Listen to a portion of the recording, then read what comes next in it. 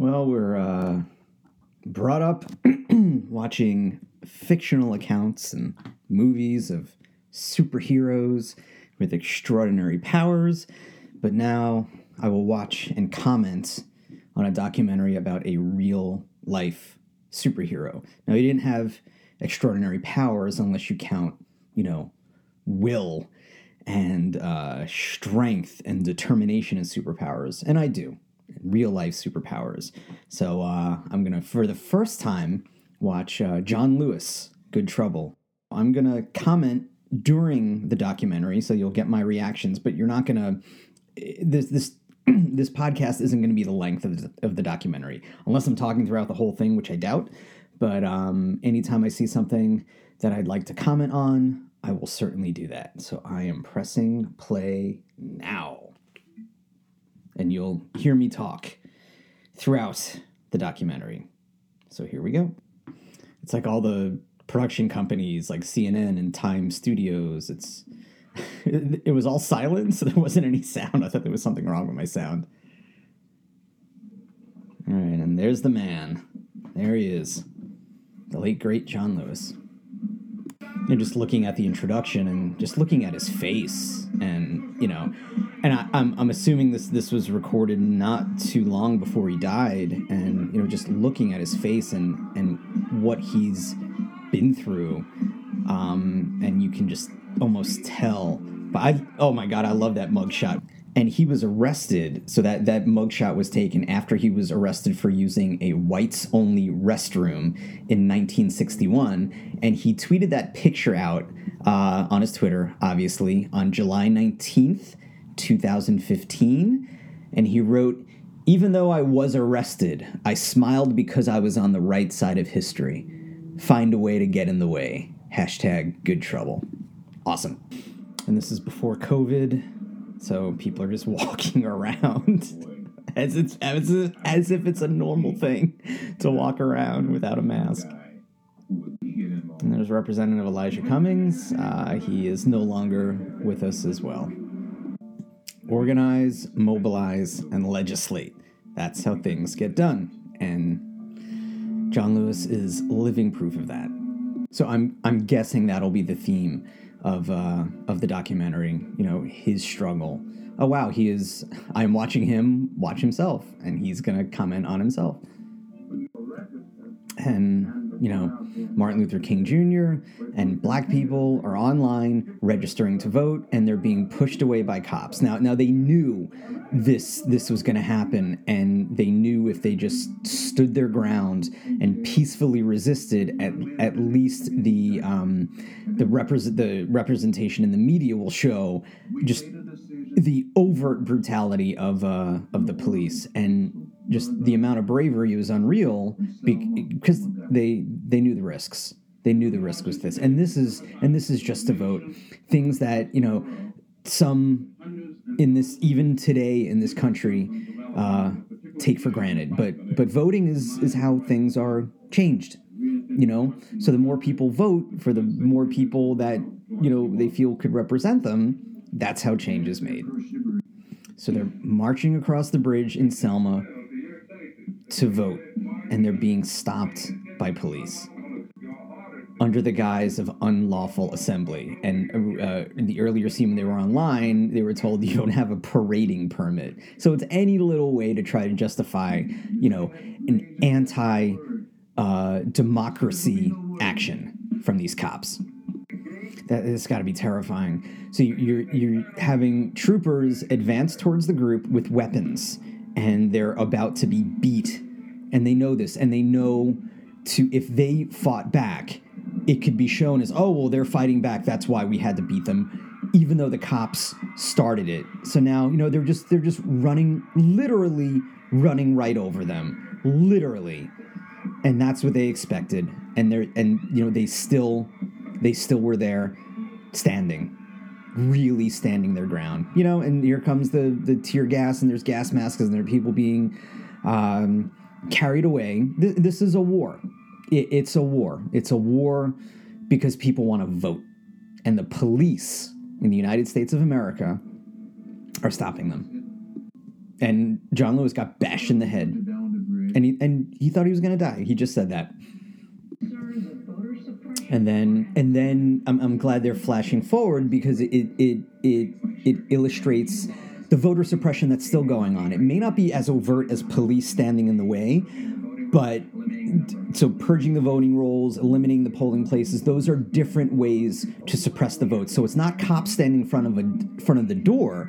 It's paper pushers and policymakers creating these barriers to stop people to vote. And they just happen to be people of color who can vote in the people they want to vote to create change for people of color. And then, and if that's stopped, change isn't made. So it's the constant struggle and the constant fight. And Lewis said at the beginning of the documentary, there's so much more progress to be made. And he's right. He's right. He was right. My greatest fear is that one day we'll wake up and our democracy is gone. And wow, did that come close to happening?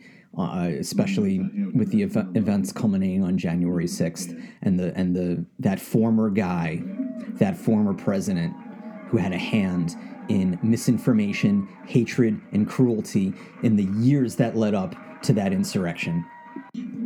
So he's a hero. He's a hero to so many, based on the things that he's done in order to enact positive change. And that's the comic book. That's the comic book march. And the funny story, there's a kid with a Beto shirt. But a funny story with that comic book, he went to a Comic-Con dressed in the way that he dressed during the assault by the police at Selma. And so he was cosplaying himself in order to promote that comic book. And I think that's a great way to promote history and to promote how to stand up for yourself and how to promote how to stand up for people like you in order to get change. And it's not even, it's change to be treated just like everybody else is treated. It's equality, but more than equality, it's equity. It's giving the underserved the same advantages as people who are privileged. So he's talking about, during Jim Crow, he said, don't get in the way, don't get involved. And thankfully he did. And it's all these little actions, well, not little actions, but all these actions from, he said, Rosa Parks, Martin Luther King Jr., and those, good, quote unquote, good trouble. That's how change is made. It creates these waves and ripple effects that inspires people, regardless of color, regardless of age, regardless of anything, to do the right thing, to do the least, to promote the least amount of harm possible. And he's talking about his good trouble, all the times he's been arrested, 40 times, and then plus 5 times being in Congress. And I'm probably going to get arrested again for something. So, yeah.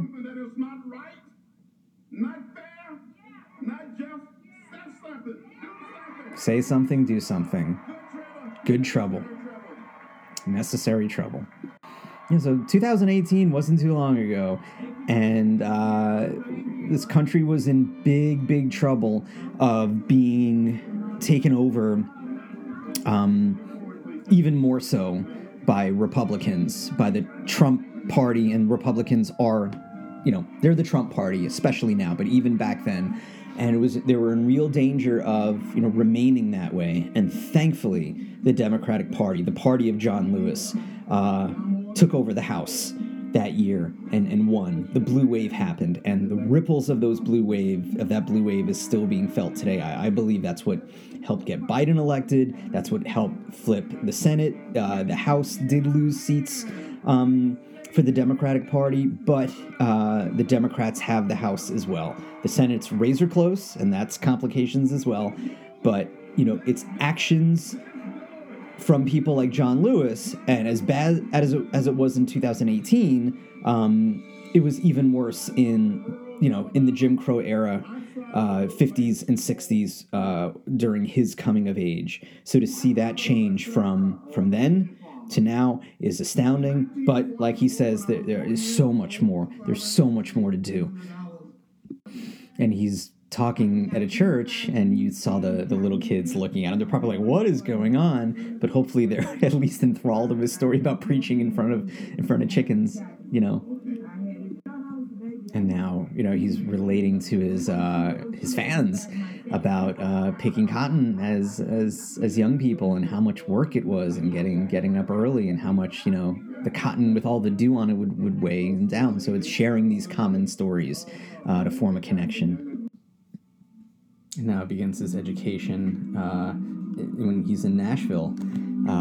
His story takes us to Nashville, and where he first is learning the philosophy and discipline of nonviolence, which was most likely a turning point for the rest of his life, and how he was able to foster change.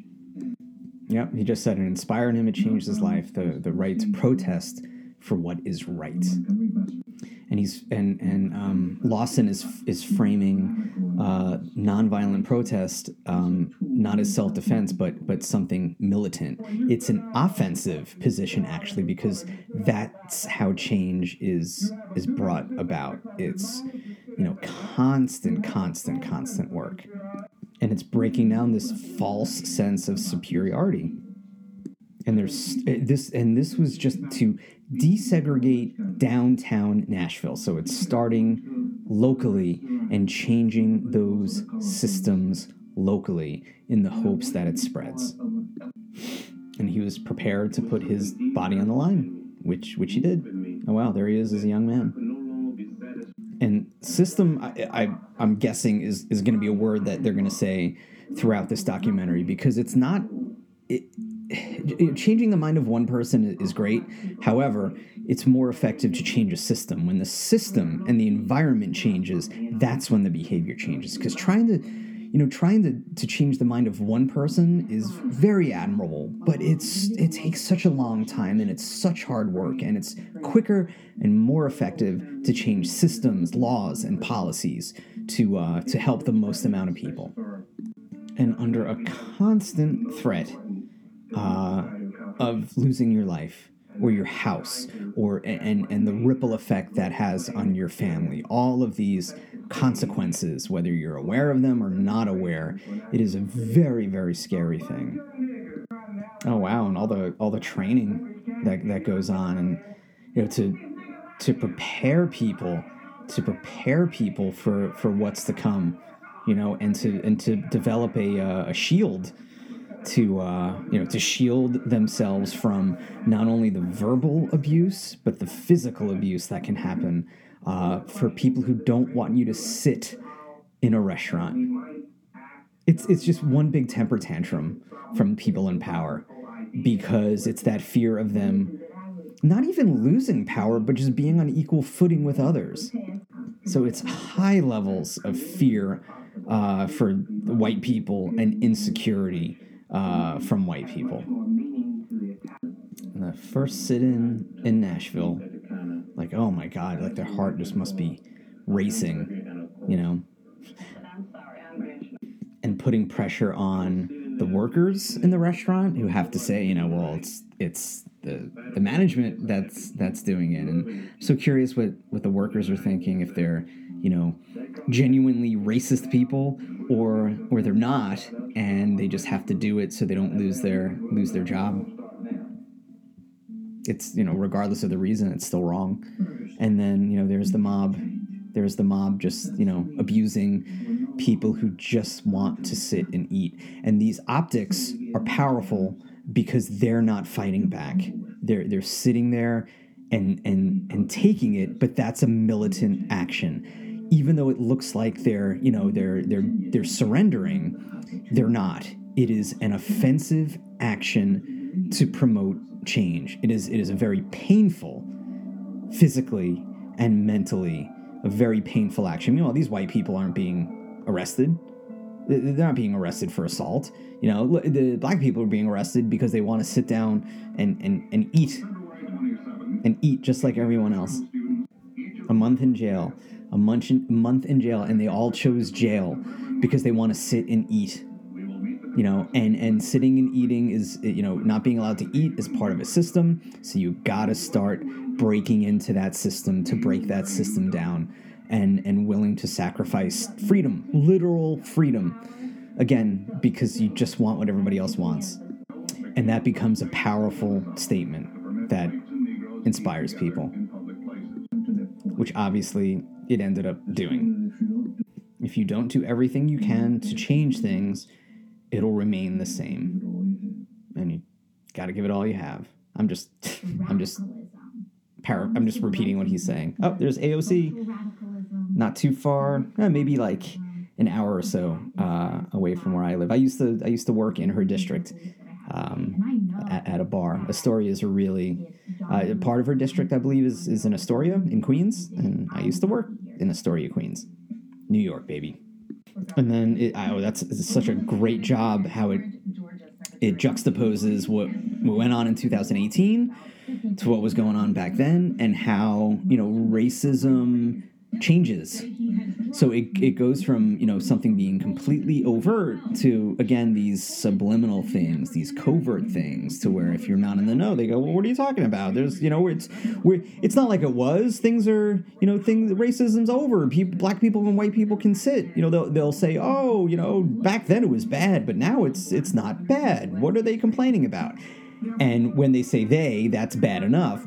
But what they're trying to fight against is, again, systemic voter suppression, so things remain the same. And if things remain the same, it's not good. It's not good for a whole lot of people, because their freedom is gone. Their freedom to vote, their freedom to choose who they want to represent them. And it's all these barriers put in place to try and stifle that change. And it's been going on since well before the founding of this country, since slaves were brought over on the ships. And people were murdered to register people to vote. So where he's voting, you got to show ID. And where I vote, I don't. I use my signature. So it goes to show how, it's different in each state. Yep, so systematic effort in this state to suppress the vote. Oh, and there's Raphael Warnock, the now senator of Georgia. And then it was Beto O'Rourke and Ted Cruz. Beto lost. I believe it was close, but he unfortunately still lost. And then it shows the losses: Cruz beating O'Rourke, Kemp winning in Georgia. Those are devastating losses. And however, from those losses can propel people to learn how they lost, and then hopefully improve from that. And I remember in 2018, I was freaking out the whole night. But eventually, the Democrats took control of the House, and they just kept winning and winning and winning and winning. So that was a terrifying night at first, but a good night overall. Very similar to the 2020 election, in where it looked bad at the beginning, but then the Democrats, just based on how the votes were counted, and based on who was counted first, if you just followed it minute by minute, you're like, oh, that's it, Democrats have lost, this is terrible. But then you saw, as the numbers were counted, that they won handedly. Same thing with the 2020 presidential election. Yep, 2018, one party rule is over, and a lot of firsts. Oh, a crowded building. People aren't wearing masks. Oh, wow, that's just weird to see. And there's James Clyburn out of South Carolina, the kingmaker. If not for him, I don't think Biden would have been president. He had the foresight to know that Biden was the person to beat Trump, and what foresight that was.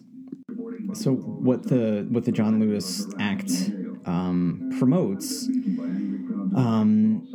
it makes it harder to suppress votes, and I believe it's popular with the majority of Americans, and I'm just reading from the New Yorker. It would ban partisan gerrymandering for congressional seats.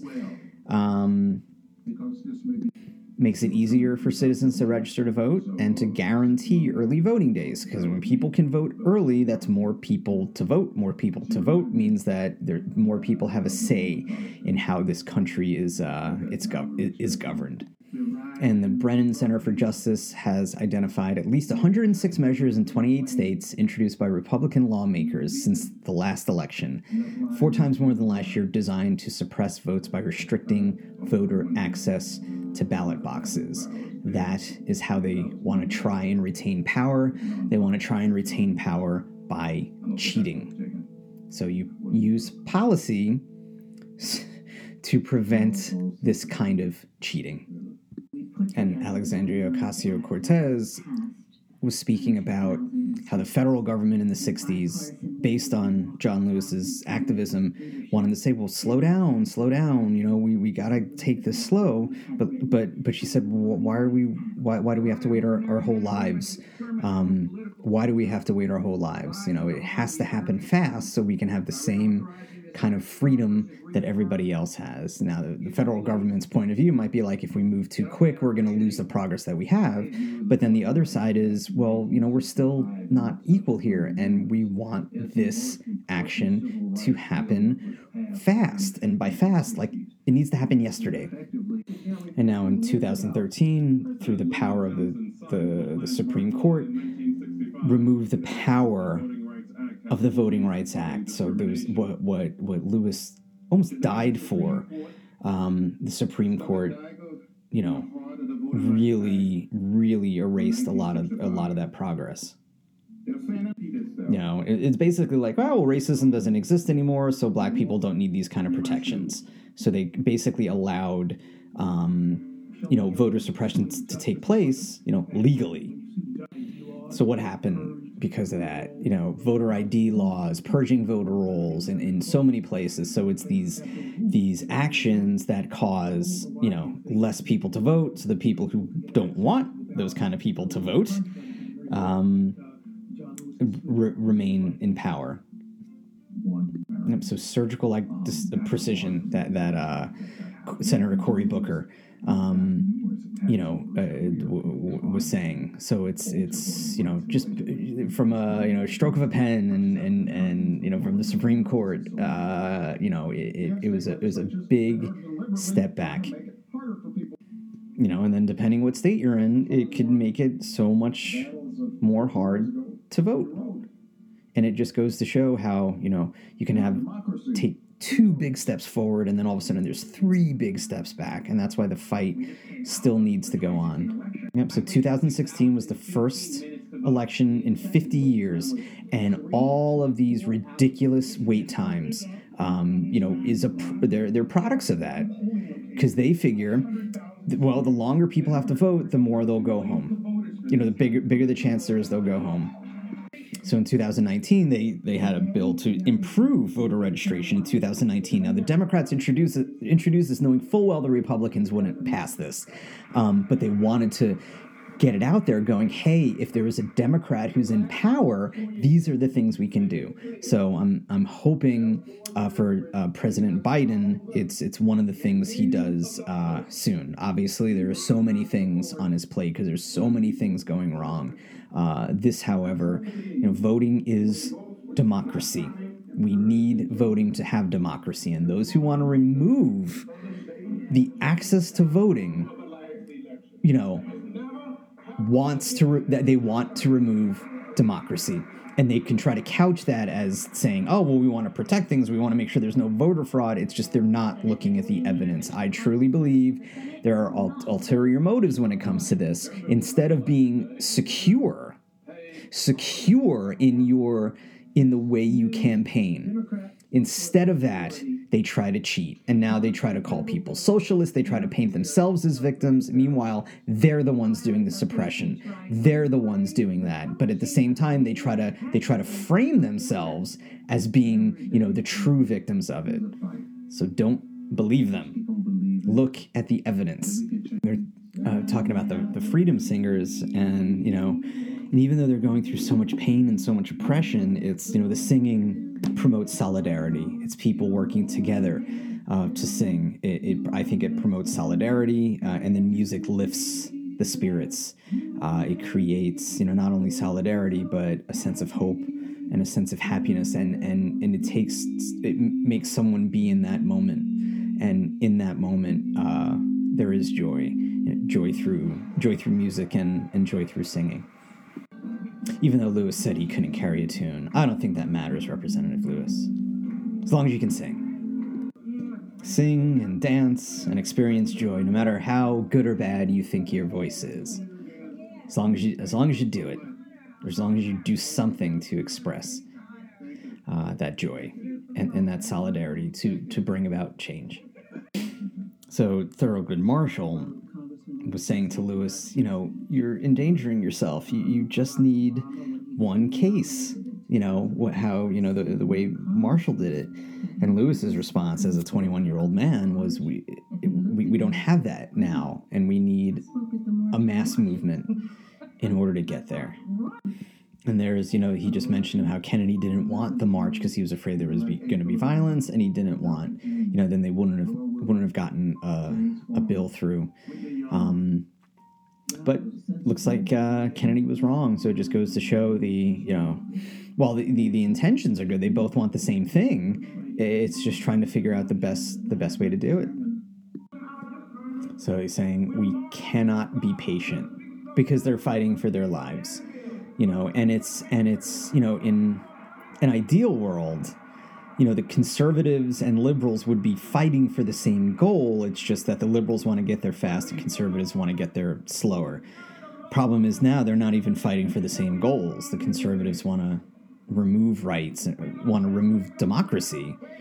The Republicans want to do this, and the Democrats want to maintain democracy. It's such a low bar, the maintaining of democracy, but it's the struggle of wanting to get there fast, wanting to get there slow, what the results of getting there fast would be versus the results of getting there slow. And it's just constantly trying to figure out where most of the public is at in those regards. I want things to change overnight, and some people don't. And that's why it's important to vote. And it just, and this is showing the lawlessness that was the Trump administration. They were subpoenaed and they refused. They refused because it probably would have exposed them to a lot of wrongdoing. And, because they don't believe in government unless it works for them. Because they don't believe in democracy unless it works for them, they'll just defy orders. And at the same time, they try and preach law and order. So it's the height of hypocrisy. But they don't care that they're hypocrites. They just want to have these sayings, and then these sayings are broadcast all over the place, and a misinformation campaign begins. So there's a system, and there's that word, a system of misinformation that's out there, which is why it's so important to get your news from credible sources. Because misinformation is harmful. It's harmful to someone's health with the pandemic, and it's harmful to democracy itself when people are misinformed, regardless of their intentions. Misinformation can lead to disastrous results. I remember seeing that viral video of him dancing, and through very unhappy moments, it made me happy. And then I also have a video of him saying, it's all going to be all right. It's all going to be all right. And I still turn to that video during moments when I'm sad, because it's going to be all right. You just got to keep going. So there's a picture of him and his late friend Julian Bond in the Mississippi Delta trying to get people registered to vote, and just how dangerous it was. And we take that for granted because, before the pandemic, it's like you set a table out. And even during the pandemic, I knew people who, they would have their masks on, and they would set up a table and register people to vote. And there's an element of risk and danger because of the pandemic. But before the pandemic, a couple of years ago, it's you set up a table and you get people to come in, you register people to vote. You have you can get a printout, and you can fill out the printout, you mail it, and then you register the vote. And the fact that you could have been killed doing that is just, it's astounding. It's astounding. So it's just, I get angry at people who don't vote. Even if I understand their reasoning why they don't vote, they don't like either candidate, what's it going to mean for them? I understand it. But that being said, these are rights that people, fought and died for, and to not vote means that you're not really serious about bringing about change, regardless of whether you agree with the system or not. You could contribute to changing that system if you just voted. God damn it. Now his rise into politics. So after being an activist on the, kind of on the outside, and working with the insiders, that's, you become that insider to really make that change. So it was 1980, started after Robert Kennedy was killed. He worked for Carter, and then I believe in 1986 he made his first run for Congress. Oh wow, and tense moments with Bonds regarding the issue of drug testing. And that's how he won the city council. So he's kind of repeating what I said. Being on the outside, he's struggling, and now he's fighting from the inside. Both important fights, and Lewis felt that he could be more effective being on the inside as a member of Congress. And now talking about how he's fighting from within through legislation, through policy, and that's how change is made. It's change. The outsiders, through protests and activism, spark those changes, and then the insiders, the legislators, write up those laws that was motivated by the people on the outside, and it can become this beautiful circle of change. Action from the outside sparks action from the inside, that spark more action from the outside, and more, and around we go, and hopefully many steps forward than steps back. Challenges the conscience of the Congress. And this, I remember this, about gun control, and I believe this was after Sandy Hook, and they occupied the floor. And so as an act of protest, they sat on the floor. And I remember Fox News didn't cover it. And I remember got an argument with now a former friend who's a Republican, and he's now a member of the Trump cult. Just started arguing. And I kept saying, well, why don't you think Fox News is covering this moment? Because Fox News doesn't want it to, doesn't want this kind of thing out there. Or if they do put it out there, they'll frame it in a way, look what he's doing, he's disgracing Congress. Meanwhile, that's how action's done, through action. There's an element of political theater, but the cause is just. There's Stacey Abrams, a kingmaker in Georgia, and I hope she runs for governor again. But without her, the Democrats wouldn't have the control of the Senate, because I don't think Ossoff and Warnock would be elected. And she's saying the power of Lewis's story needs to be told and needs to be remembered, because our past, isn't that far into the past.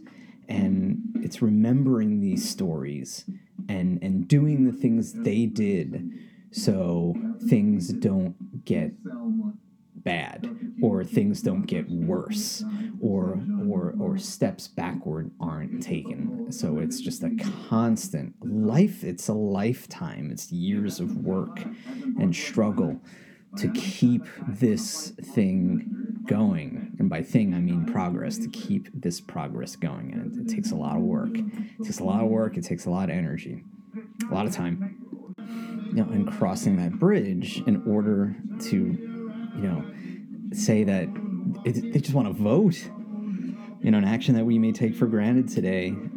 They wanted to show the importance of voting, and that suppressing one is suppressing all. And just what resistance they got. What resistance, because systems of government and people don't want to see certain types of people And it's not even about gaining power. It's just about being on equal footing so they can at least compete. And the more people that show up, the harder it is to control. I mean, millions of people, millions, were denied the right. Like a young John Lewis said, wow, Mississippi alone increased registration 800%. That's millions of people who just want to join the democratic process, who just want their voice to be heard, who want to vote people who can, in the closest way represent them. Oh, and that's Lewis holding a Barack Obama book, the official inaugural book, and it just shows, how far we've come with the election of President Obama, but, how far we still need to go as a society. But, that moment was just absolutely, I mean, I'm old enough to remember 2008 and just, absolutely historical. I didn't see it as much then, I think, as I can see it now. I think I'm more knowledgeable about history and politics than I was in 2008. So when I look back on it now, it's more powerful than it was when he was elected in 2008. And it was such a difference with me between 2008 and 2012 that, when Obama was reelected, I was like, yes, and then the devastation of 2016 where I was crying at 2:45 in the morning. But to the absolute elation of November 7th, 2020, when the results were in, that Biden won. There's Paul Weyrich of AIPAC, a powerful conservative organization, saying he doesn't want people to vote because he knew, Weyrich's dead. He knew during his life how dangerous it was for Republicans to give people the right to vote, because the more people who vote, the less of a chance Republicans have to win. And now it's seeing with the gutting of the Voting Rights Act how the ID law, not since Reconstruction, that's post-Civil War stuff. What a vicious step back. And like I said, I'm hoping the filibuster is removed so things can be more fair and the Voting Rights Act can be re-strengthened in the name of John Lewis. And like Eric Holder says, a former Attorney General, we have to re-engage. This is not a time for despair. To quote Bernie Sanders, despair is not an option. So I think of that when I'm in states of despair about the state of this country. It's what does despair do? What does it do for us? It just brings us down. So we want moments to lift us up. And it's, like I said, an ongoing struggle. And it will continue to be. And I say continue to be, even though I don't want it to continue to be, it just seems to it's just the way it is. There's always a struggle and a fight. Always. I hope for the day it's not, but I don't see that happening. It'd be nice. It'd be really nice. In 2019, walking across the bridge, Trump was not there, not surprisingly. So I'm saying there's going to be some setbacks, some delays, but he believes we'll get there. And, I believe it too. Damn it, you have to. But, believing is one thing. It's working for it is another. So believing is cool, but to believe you got to work. So you see John Lewis winning the Medal of Freedom from Barack Obama, and Donald Trump just disgraced the Medal of Freedom with people like Rush Limbaugh. Just giving him is just a tarnishing what the Medal of Freedom actually stands for. It's gross. So we're looking at the credits now. So I don't know if there's any post-credit things. Let's hope there's not. I'm not a fan of post-credits, but it gave a good overview, brief overview. But how can you encapsulate a life like John Lewis in an hour and 40 minutes? You can't. But for people who don't know about John Lewis, I think this is a good start. It gave a good overview. It described the turning points of his life, from child to his death, and the things that he's done, and hopefully the legacy that he leaves moving forward. So yeah, it's a really good overview, and I'm sure there's plenty of books and websites and articles all about him that if people want to go into further detail of the things that he's done, it's there. You go once it's safe to go to museums, you can go to a museum and read all about it. But he is a legend in the name of civil rights and the advancement of progress in American society. So thank you, John Lewis. Thank you, Magnolia Pictures, for making this documentary. And hopefully it's just one way that... Oh, God damn it. I knew there was post-credits. Yeah, it's just him saying... Not just, but it's him saying, be happy. They must have heard me complain about the post-credits. Regardless of the post-credits, so hopefully this can inspire people. John Lewis definitely inspires me. If I do a 10th of what he's done, I think I will have lived a fulfilled life. So I will certainly do all I can to promote the values that he promotes. And it's just something as simple as equality, and not just equality, but better than equality, equity, where equality is, people getting the same thing. Equity is the underserved possibly getting more so they can have the same as those who are privileged. So onward to equity, onward to progress. And thank you, John Lewis. And thank you, everybody, for listening to this podcast. So if you want to hear more podcasts, you can rate, share, and review so other people know about it. And you can find me on Twitter at MMAM Podcast. You can find me on Facebook at MMAM Podcast. You can email me at MMAMpodcast@gmail.com. And we're still in a pandemic, so please educate yourself. Use incredible sources like the New York Times, Washington Post, USA Today, BBC, NPR. Listen to the news, listen to the science. Keep yourself and others safe through all this. And when this pandemic is over, and I say when because it will be, information and knowledge, it's powerful now and it's going to be powerful in the future. So use that for things that are so important so we can keep this train rolling and keep this thing called progress going. All right. Take care, everyone. Take care of each other. All right. Good trouble. And good trouble.